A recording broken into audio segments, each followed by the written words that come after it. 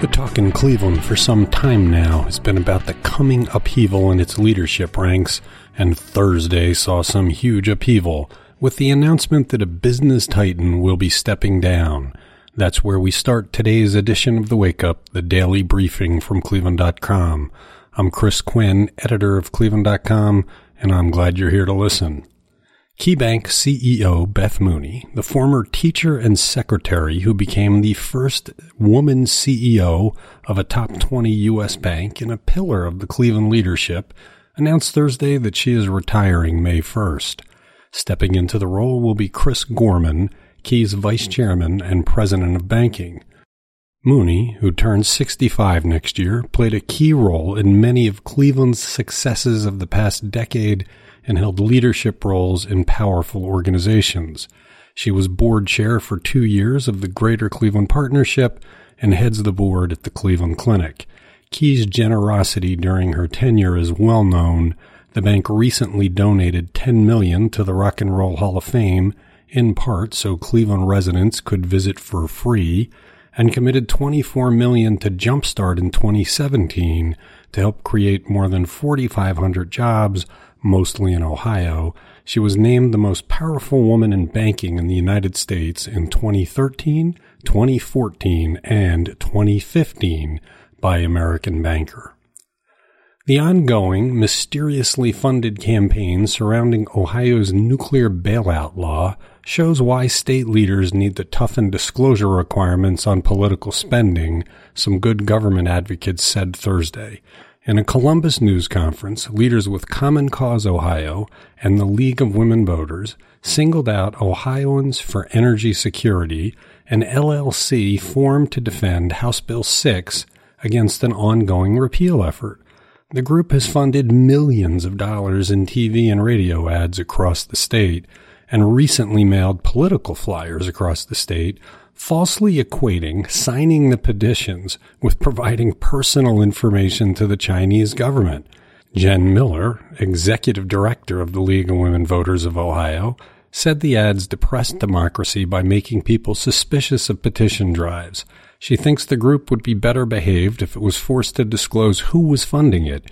HB 6 will send $900 million to 2 financially troubled Ohio nuclear plants owned by First Energy Solutions and $120 million to 2 coal plants, one in Ohio, one in Indiana, owned by a group of Ohio utility companies. The measure will be paid for by tacking charges onto all Ohioans' electricity bills. The Ohio Department of Health has confirmed the first vaping-related illness from Cuyahoga County. The patient is a 64-year-old woman who lives in North Olmsted, whose case was confirmed through clinical tests and by interviewing her about her habits. 17 people have been hospitalized throughout Ohio for severe lung illnesses likely related to vaping. 6 of the patients are female and 11 are male. The age range is 16 to 64. Another 22 illnesses are under investigation statewide. No one has died in Ohio, but nationwide, 7 people have. The Federal Centers for Disease Control and Prevention reports 530 cases nationwide of lung injury from vaping. Earlier this week, Governor Mike DeWine said he was looking into whether he had the legal authority to ban vaping. In Michigan, vape shops have 14 days to remove flavors. An attorney defending Cleveland Mayor Frank Jackson's grandson from felony assault charges called Frank Q. Jackson a victim. Jeffrey Saffold's exact quote in a Cleveland.com interview was, "I believe Frank is a victim here, and he's being dragged through this because of who his grandfather is, and that's unfortunate." Saffold's comments came after the first pretrial hearing in Jackson's case, in which he is charged with second-degree felonious assault, third-degree felony abduction, and 2 counts of failing to comply with the order of a police officer. He was indicted earlier this month, more than a month after city prosecutors declined to pursue charges in the case. The woman in the case told police Jackson struck her inside his truck at an East 55th Street gas station. Then, someone drove the truck to a nearby apartment building where he pulled her out and beat her with a truck hitch, police reports say. Cuyahoga Metropolitan Housing Authority police reports say 2 witnesses and the 18-year-old woman named Jackson as the attacker, and housing officers watched Jackson's truck speed away from the scene after officers ordered the truck to stop. Cuyahoga County Prosecutor Michael O'Malley also says Jackson is a suspect in an August 28th deadly daytime shooting after a car registered to him was spotted speeding away from the scene of the crime.